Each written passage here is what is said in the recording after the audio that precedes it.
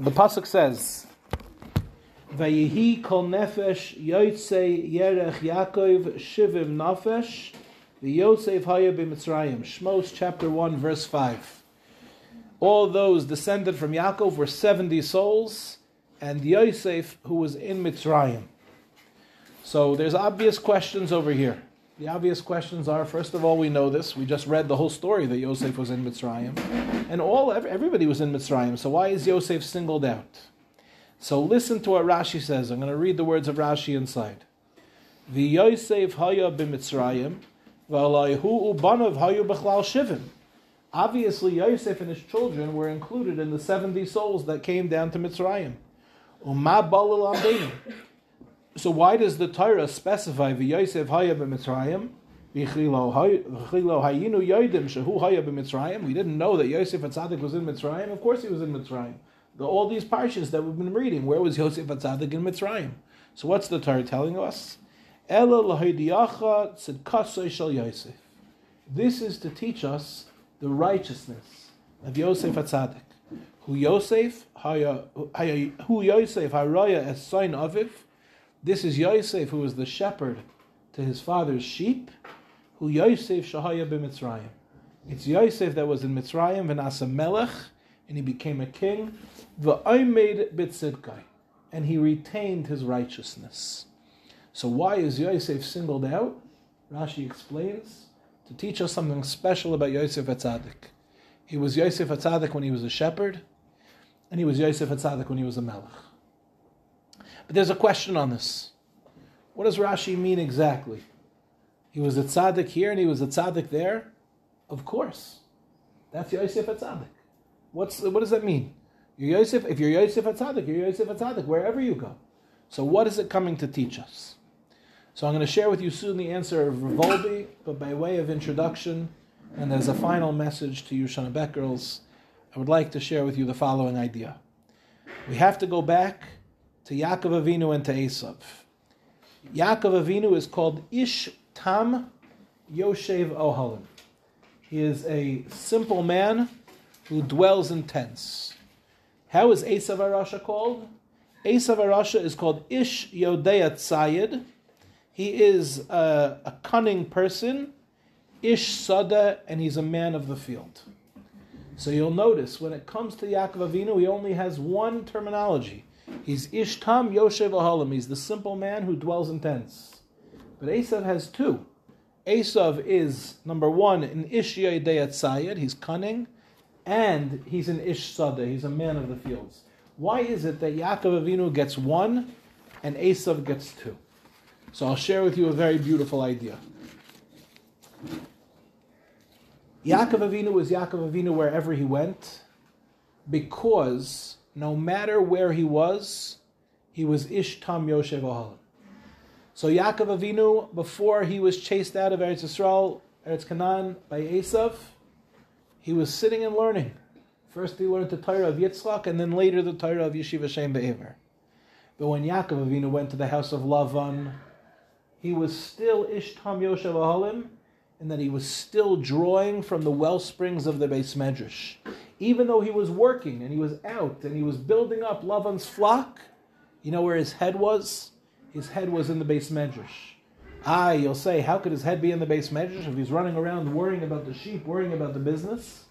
The answer is, some people are worrying about their business, and still, their head is in the Beis Medrash. I'll give you an example of what this looks like. You know, when a person goes out to work, you have to ask yourself, why are you working? And this is relevant for every one of us, because probably 99% of you are going to go out to work. And when you go out to work, you could have two different consciousness. You could have the consciousness of, I'm going out to work, but this is only a means to an end. For example, why are you working? So you're working because you want the paycheck, right? No. Because you want what the paycheck can do. And what can the paycheck do? The paycheck can pay your mortgage. Now I understand. You're working because you want a house. Is that right? No. You say, I'm working because I want the paycheck to pay the mortgage so that my family can live inside of the house. So some people go to work, and the entire time that they're in work, what are they thinking of? They're thinking of their family. Other people go to work, and they're working not for the sake of their family, but they're working for the sake of the work. And what I mean by that is as follows. It's possible, and I think perhaps this happens more with the men than with the women, it's possible to go out to work and find your sipuk and find your sense of satisfaction and your sense of self from the work. So it could be that a man initially goes into work, and why does he go into work? I want the paycheck. And why do you want the paycheck? To pay the mortgage, and to pay the bills, and to pay the tuition bills. Why? Because I want to raise a family. But now he gets promoted. And he feels good that he got promoted. And his boss says to him, you're awesome. You're awesome at what you do. Really, in a couple of years, you could be sitting in this chair, and maybe I'll be sitting in the chair upstairs. And the guy starts thinking to himself, wow, that'd be great. I go from making $100,000 to $200,000. What could I do with that $200,000? I could pay my mortgage. I could pay my bills. I could pay the tuition bills, right? But then what starts to happen? 5 years goes by and he gets promoted again. And now it's not about the paycheck anymore. What is it about? Now it's about, when am I going to get my next promotion? When am I going to become president of the company? And he starts to lose balance. And he starts to lose focus. And what does that look like? Now, all of a sudden, a couple of years ago when he started off in business, if his boss said, I need you to stay late at night, he would say, stay late at night, but then I'm not going to get to see my children. The whole reason that I'm working is to be able to raise these children. If working means that I don't get to raise these children, then I don't want this job. But now, all of a sudden, that he feels geschmack about himself, and he's getting raise after raise and promotion after promotion. Then he's taking that vacation, and he's got that big baller house, and he's got that fancy car. And he's pulling up to places and people whisper when he walks in the room. Because now he's a gvir and he's a big balstuck and everybody's paying attention to him and giving him the kavod. Now all of a sudden he starts to say, I gotta stay in the office longer, and I gotta work harder, and I gotta make that much more money. And he loses sight of his goals. And now he has two different lives. And he sacrifices one for the other. Yaakov Avinu, his greatness is that he's ishtam yoshev ohalim. He keeps his focus on the main thing. The main thing is always the main thing. He remembers, why am I in the house of Lavan? This is my opportunity to serve Hashem.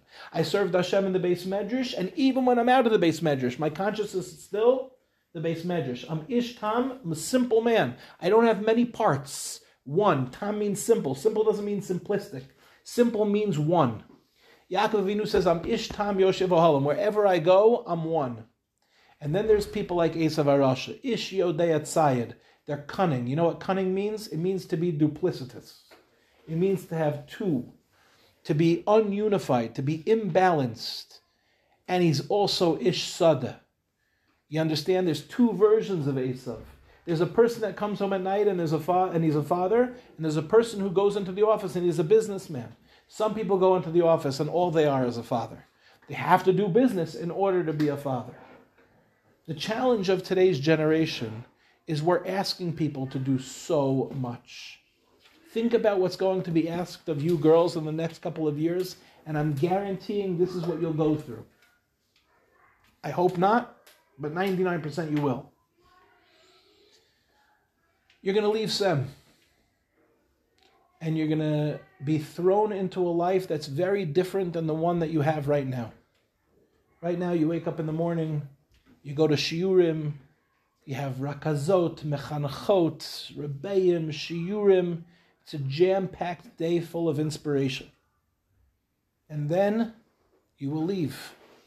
And for some of you, if not many of you, the structured system that you have here in Tomer Devorah will fall away. You will not have your rebbeim, your mechanchot, your rakazot. You will not have your shiurim. You'll have shiurim that you go to. Hopefully you can be in some sort of system that has some sort of structure. But even if it does, it's not the same. Even if you go to a place where there's learning in the morning and there's college in the afternoon, you still have multiple parts of your day. Some of you will go out to work. You'll find jobs. And you'll start to feel a sense of distance from Yerushalayim HaKodesh. You might feel a certain duality, a duplicitousness, a certain cunning, a lack of tmimus, a lack of simplicity. All of a sudden there's two me's. There's the me that I was in Tomer Devorah, steiging, growth-oriented, focused. And now there's me. I've left the seminary bubble. I've come down to earth. Give her 6 months, then you can start dating her. Right now she's still nuts. She's still nuts from the seminary bubble. You've heard people speak this way, I'm sure. And she comes and she leaves Talmud Devorah, and she gets, over time, she's still yearning and craving that inspiration. Baruch Hashem, she's a good girl. She's still looking for any moment that she can chap Torah. She's looking to grab it. But the reality is, life doesn't have the same structure here. So you start to feel like a fraud. And you start to now question everything that you did for all the time that you were in Talmud Devorah. And it sounds like this. Yeah, when I was in Seder, I was flying high. I didn't know reality. Now that I'm back and I know reality, now I've calmed down a little bit. Okay, but Seder, it was cute back then. Or, alternatively, it could be like this. When I was in Talmud Devorah, I had an unbelievable opportunity to live a life that had no dualities. For sure, I was here in Yerushalayim HaKodesh and everything was glatt. But now that I've left, I have a new opportunity to continue to drink from the well springs of what I learned in Talmud Devorah and to apply it to multiple sections of my life. Do you hear the difference between these two stories? One girl grows cynical of the lessons that she learned in elementary school, middle school, high school, and SEM. Yeah, it was unrealistic. My rabbis fed me whatever they fed me. It was cute at the time. I was all inspired. But now it's real life. Real life means doing real things. You understand? What do you want me to do? Beseder, they fed me a line. Beseder, I've calmed down now. Or those lessons that I learned then, all of those lessons were for now. I'm drawing those lessons into new parts of my life. There's a sefer that was written called Igros Mechtavim. Igros Mechtavim are letters that Rav Hutner wrote to some of his Talmidim. Have you heard of this sefer, Igros Mechtavim? You girls know who Rav Hutner was? Yeah. Rav Hutner was Rosh Yeshiva of Yeshivas Rabbeinu Chaim Berlin. He was one of the Gedolei Hadar. He was a very, very clever man. And he got a letter from a Talmud. And the Talmud said, Rebbe, when I was in Yeshiva, I was steiging away. But now that I'm out of Yeshiva, I feel like a faker. I feel like I have two lives. The life of the yeshiva guy that I was and the life of the business person that I am. And Rav Hutner said to him, Chas v'shalom, it's not a dual life, it's a broad life. It's not two lives, it's one life. And he compared it to a large mansion that has many rooms. He said, you might be in a different room right now, but it's all the same mansion. And Rav Hutner recalled that he visited Shari Tzedek Hospital, and he noticed that Dr. Wallach, who was the founder of Shari Tzedek Hospital, when he would visit a patient who was about to go into surgery, he would ask the patient for his mother's name so that he could daven for him before his operation. And Rav Hutner wrote that he told the story of Dr. Wallach to one of the Gedolim in Yerushalayim, and this is what the Gadol in Yerushalayim said to Rav Hutner. How much a person must be jealous of such a Jew as Dr. Wallach, who uses his professional career as a vessel to promote Kvod Shamayim. You know, some people, they go out to work, and some people, they see work as an opportunity to be marbe kvod shamayim. My father was a very successful businessman. There was a man that worked for him. My father did not wear a yarmulke to work because of the anti-Semitism that existed in his industry. And there's a heter from Rav Moshe Feinstein that my father chose to make use of, and not to wear a yarmulke to work, but he did carry a yarmulke in his pocket. But there was another guy in his office who did wear a yarmulke to work. And this guy who wore a yarmulke to work was actually a Talmid Chacham. In fact, he gave a daf yomi every single day on the train. And I had the opportunity to schmooze with this guy once when I went in with my father to work. I don't remember what the occasion was. There was nobody else in the office that wore a yarmulke. There were several Jews. None of them were Orthodox. My father was Orthodox but didn't wear a yarmulke. This guy was Orthodox and he wore a yarmulke and he gave a daf yomi on the train. And I asked him, are you not concerned about the anti-Semitism? Are you not concerned that you'll lose business because of it? And I'll never forget what he said to me. He looked at me and he goes, it's who I am. And it was the end of the conversation. It's who I am. That's all he said. It's who I am. He couldn't take off his yarmulke. There was nothing wrong with my father not wearing a yarmulke. He did what he felt was right. He had a heter from the Rav Moshe Feinstein. That's no small business. But this guy wore his yarmulke because he said, it's who I am. I can't take off my yarmulke because then it would be a dual life. And it can't be a dual life, it'll be a broad life. Yosef HaTzaddik has a foil. You girls know what a foil is? Remember when you were learning English literature? A foil is somebody's opposite. Somebody's the person who raises up to fight against. Vayeshev Yaakov be'eretz migurei aviv be'eretz Canaan. Yaakov dwelt in the land of his fathers, in the land of Canaan. Listen what Rashi says. Rashi said, the camels of a flax dealer once entered into a town that was laden with flax. And the blacksmith wondered, where will all this flax go? And one clever fellow answered, and he said, one spark will come out, and it will burn all of the flax. And this is the same thing. Yaakov saw the chieftains of Eisav, and he said, who can conquer all of them? Who's going to get rid of all of this flax? And then the pasuk in Avadia was said, it says, V'haya beis Yaakov le'esh, ubeis Yosef lahava, ubeis Eisav lakash. Eisav is a house of straw, Yaakov is the fire, but who's the spark that jumps from the fire into the straw to burn all the straw?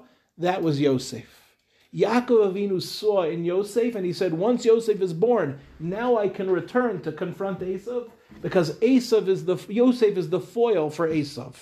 Why is Yosef the foil for Eisav? Because Eisav was two people.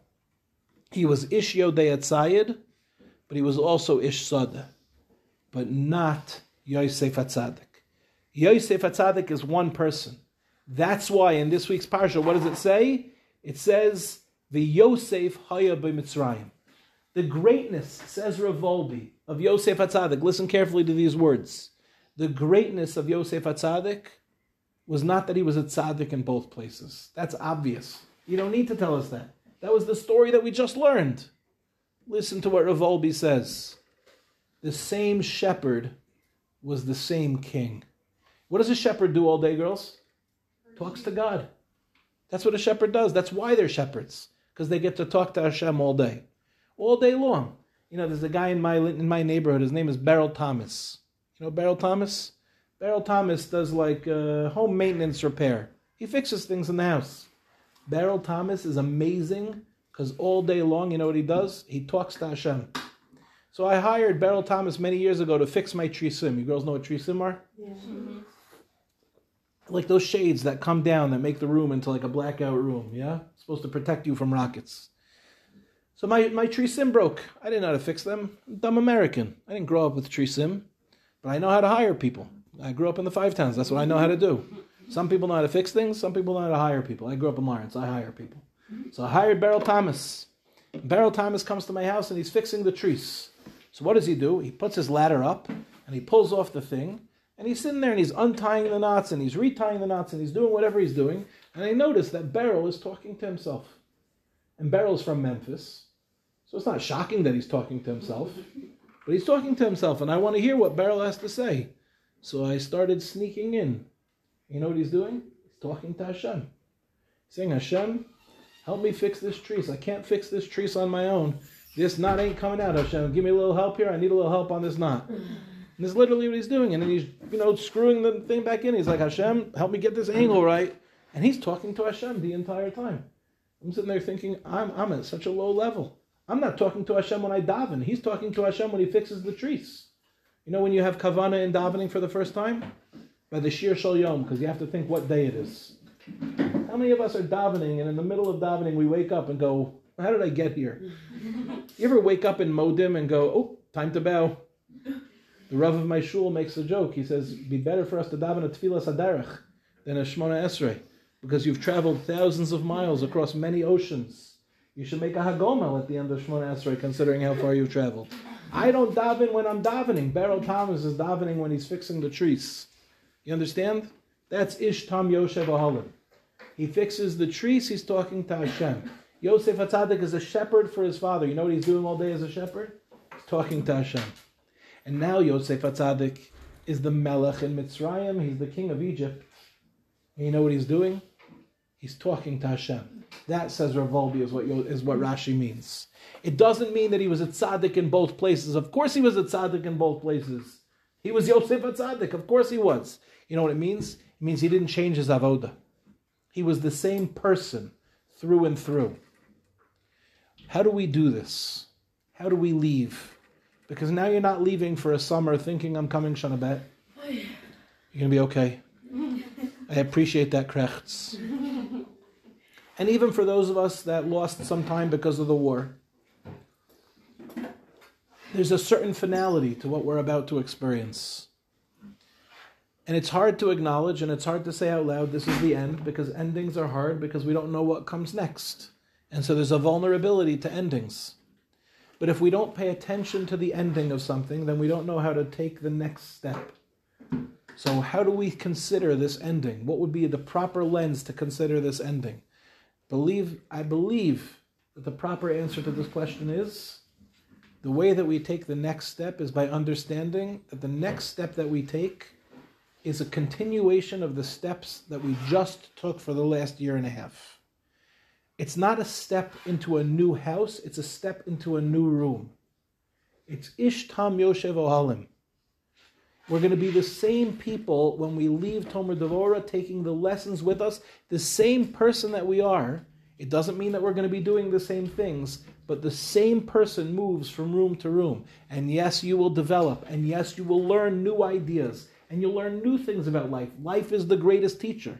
That's why Binyamin's name was Ben Yamin. The Rav Avram ben Arambam says his name was Ben Yamin because he was the son of days. Some people learn from their mother, but Binyamin's mother died in childbirth. So Yaakov Avinu said, don't worry, he's Ben Yamin. Life will be his teacher. Life is an amazing teacher.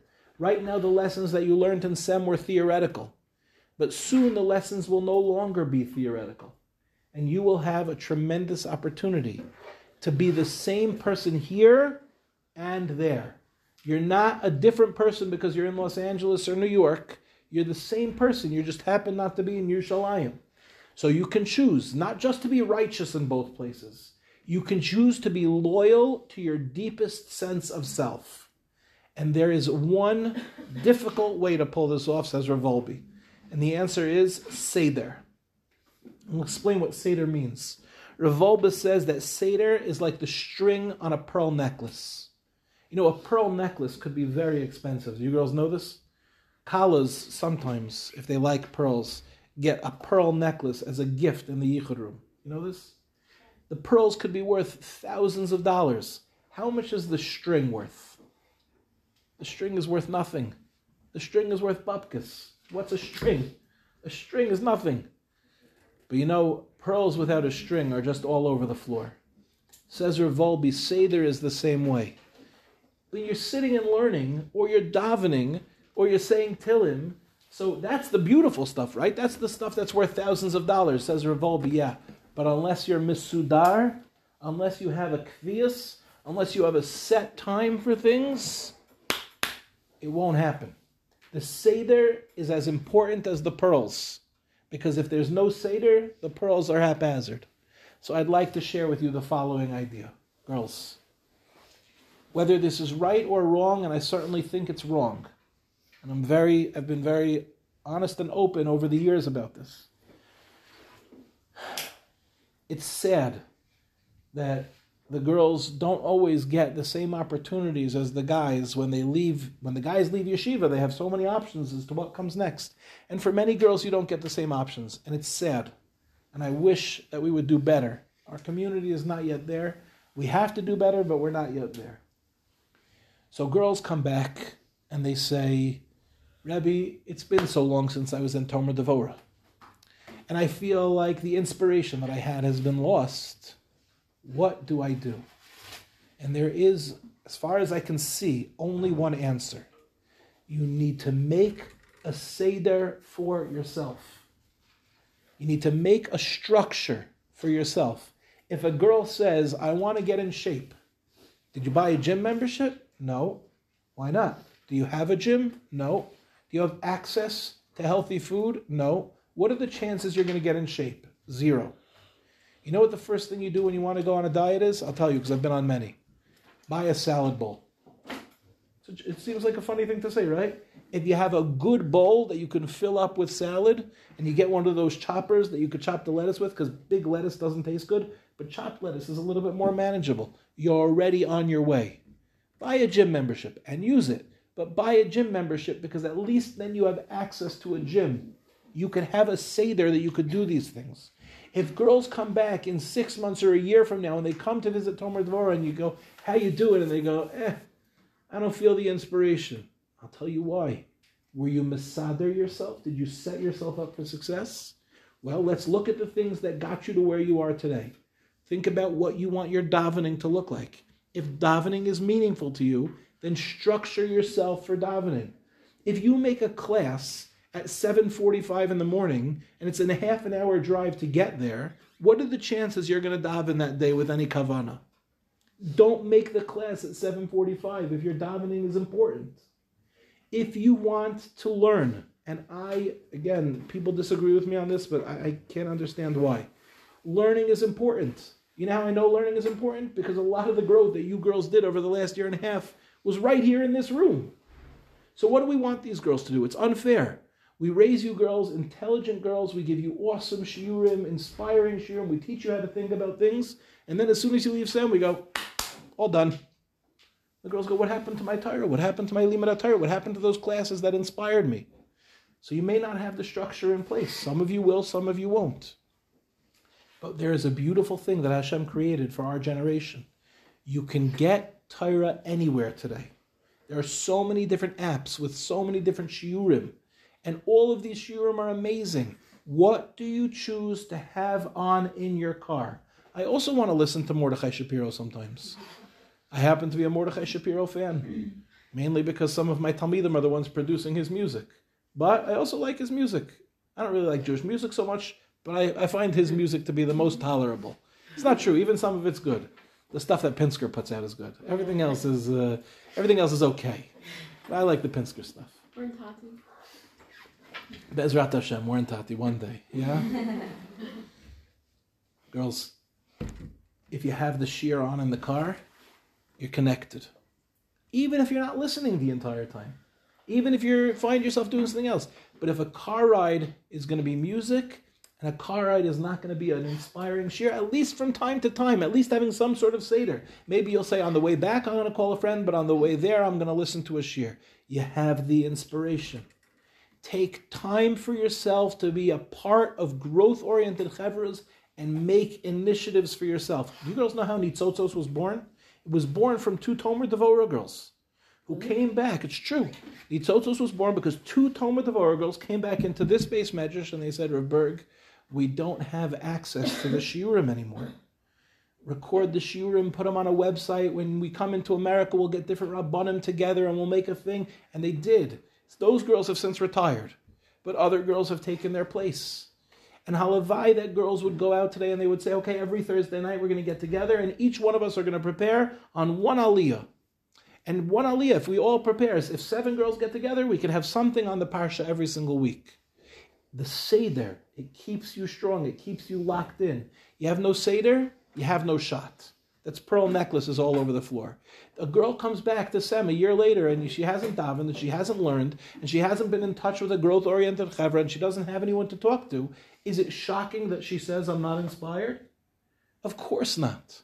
We all want to be Yosef HaTzaddik. We all want to be authentic through and through. We want to be the same girl that we were in Yerushalayim, that we will be Be'ezrat Hashem in Los Angeles and New York and in Florida or in Belgium or wherever else we come from. Amsterdam, God knows where we come from. We come from funny places.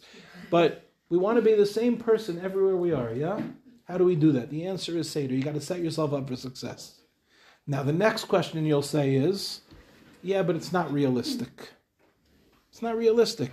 I have a very busy day. I wake up in the morning, I go to classes in the afternoon, I have a job. It's not realistic. You know what the answer is?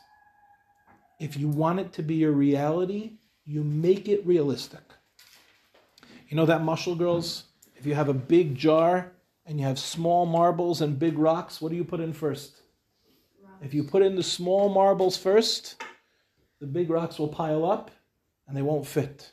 So you put in a rock, and then you put the small marbles around it. Then you put in another rock, and you put the small marbles around it. Every one of us has to decide what are our big rocks and what are our small marbles. There are lines that we create for ourselves. I don't miss a day without davening. I don't always daven in the right time because things can be hectic, but I don't miss a day of davening. I have some Torah in my day every single day. You have that, you'll see it'll translate. And the stakes are high. And I want to tell you what I mean by the stakes are high.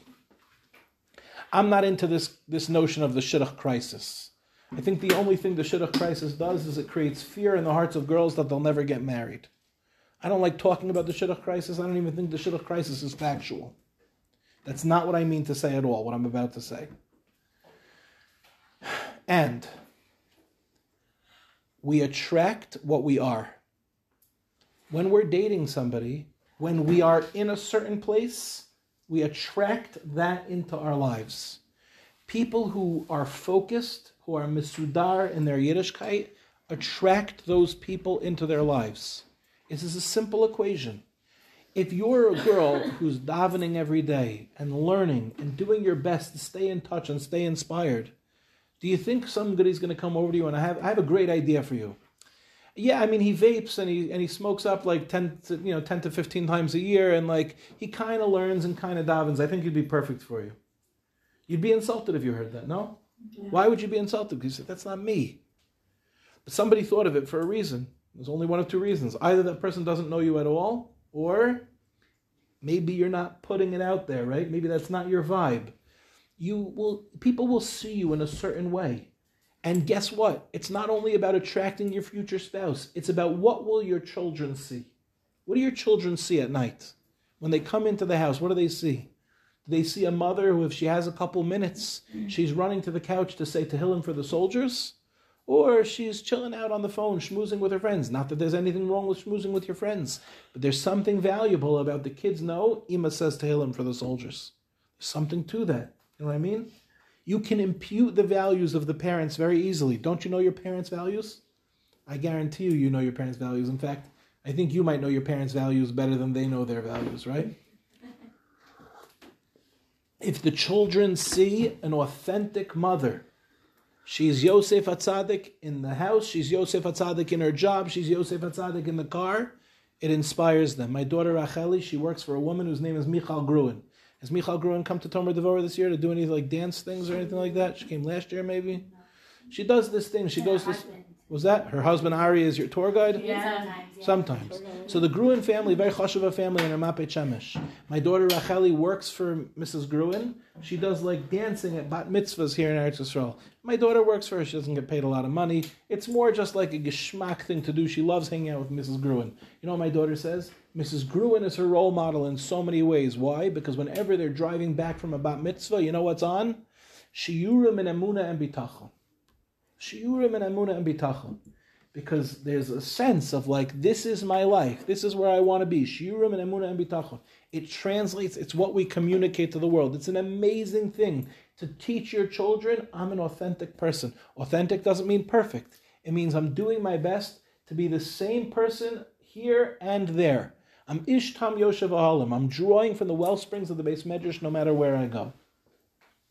My very close friend, one of my best friends in the world, his name is Yitzi Haber. He was just at my house for Shabbos. He flew in for the Gerbitz wedding. Because the Gerbitz wedding, Gerbitz married Weinraub, and Donnie Weinraub, who's an old friend of mine, is Yitzi Haber's partner and best friend. So Yitzi flew in for the wedding. Yitzi told me this past Shabbos, unbelievable line. Yitzi told me this past Shabbos, you can tell your brother-in-law that I said this over. Yitzi told me this past Shabbos that Donnie is his Rebbe in Emunah and Bitachon. I said, yeah, he's your Rebbe in Emunah and Bitachon? I mean, I knew Donnie was a good guy. I didn't know he was your Rebbe in Emunah and Bitachon. He said, yep. Every night that we don't have a job, they're partners. Every night that we don't have a job, you know what Donnie says? Paid vacation. Because Hashem decrees for us on Rosh Hashanah what we're going to make. He signs it on Yom Kippur. Sometimes Hashem makes us work for it. Other days Hashem gives us off. Paid vacation. What an unbelievable line. Paid vacation. You know what I think? I think the kids who grow up in that house with a father who, when he's working, says, okay, today Hashem told me to make a kli. And when he has off, says paid vacation. I think a kid like that who grows up in such a home, Emunah will be in his cereal. Emunah will be in his milk. He grows up with a sense of, this is not a dual life, it's a broad life. It's a tremendous thing what your new brother-in-law grew up with. Paid vacation, what a line. This is the key. It's the key for ourselves, it's the key for our future families. I know that it was a fascinating year to be here in Eretz Yisrael for your Shana Bet. of all the years to be in this country for Shana Bet, for those who were able to be, man, you will never forget this Shana Bet, right? In fact, I believe that in 25 years from now, you'll be sitting with your kids and my year was the Simchas Torah War. My year, we were locked down. My year, when the first Shabbos after Simchas Torah happened and the siren went off on Erev Shabbos, we freaked out because we thought it was an air raid siren.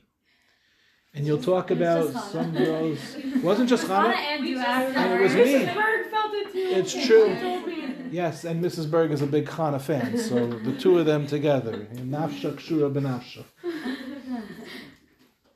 You'll never forget this. You'll never forget this. Even for those who had to go home, you'll never forget it, right? Because you'll say, yeah, I got pulled home. Not easy to be here this year. But what a gift. What an amazing gift.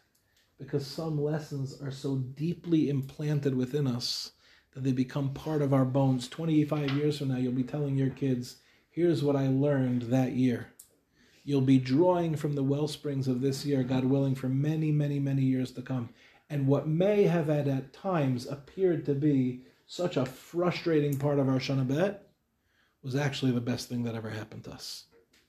Because you can't possibly forget it. Ask the girls from last year's Shana Bet. I don't know if they'll remember it as well as you girls do. Because you went through something hard. So my bracha to all of us as we finish is that we should be zoicha to be authentic, to take the lessons that we learned this year and to move into the next room of our house, which for some of us may not be in Yerushalayim Eretz Kodesh. Some of us have to become the Viceroy of Egypt. But we will still be a shepherd no matter where we go. Thank you for giving me the opportunity to learn Torah with you every single week. Our fights were epic. I will never forget them. Some of you gave me a harder time than others. I want you to know I appreciate it very much. I learned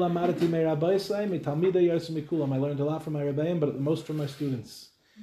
And we worked hard to develop a hashkafa in this shiur. And I know that at times it was confusing and at other times it was complex. But I want you to know that I appreciate all of you and I appreciate the opportunity that you've given me. So thank you from the bottom of my heart. Thank you. Looking forward to a beautiful Shabbos in Bnei Brak with you. What's your hashkafa now that we're done?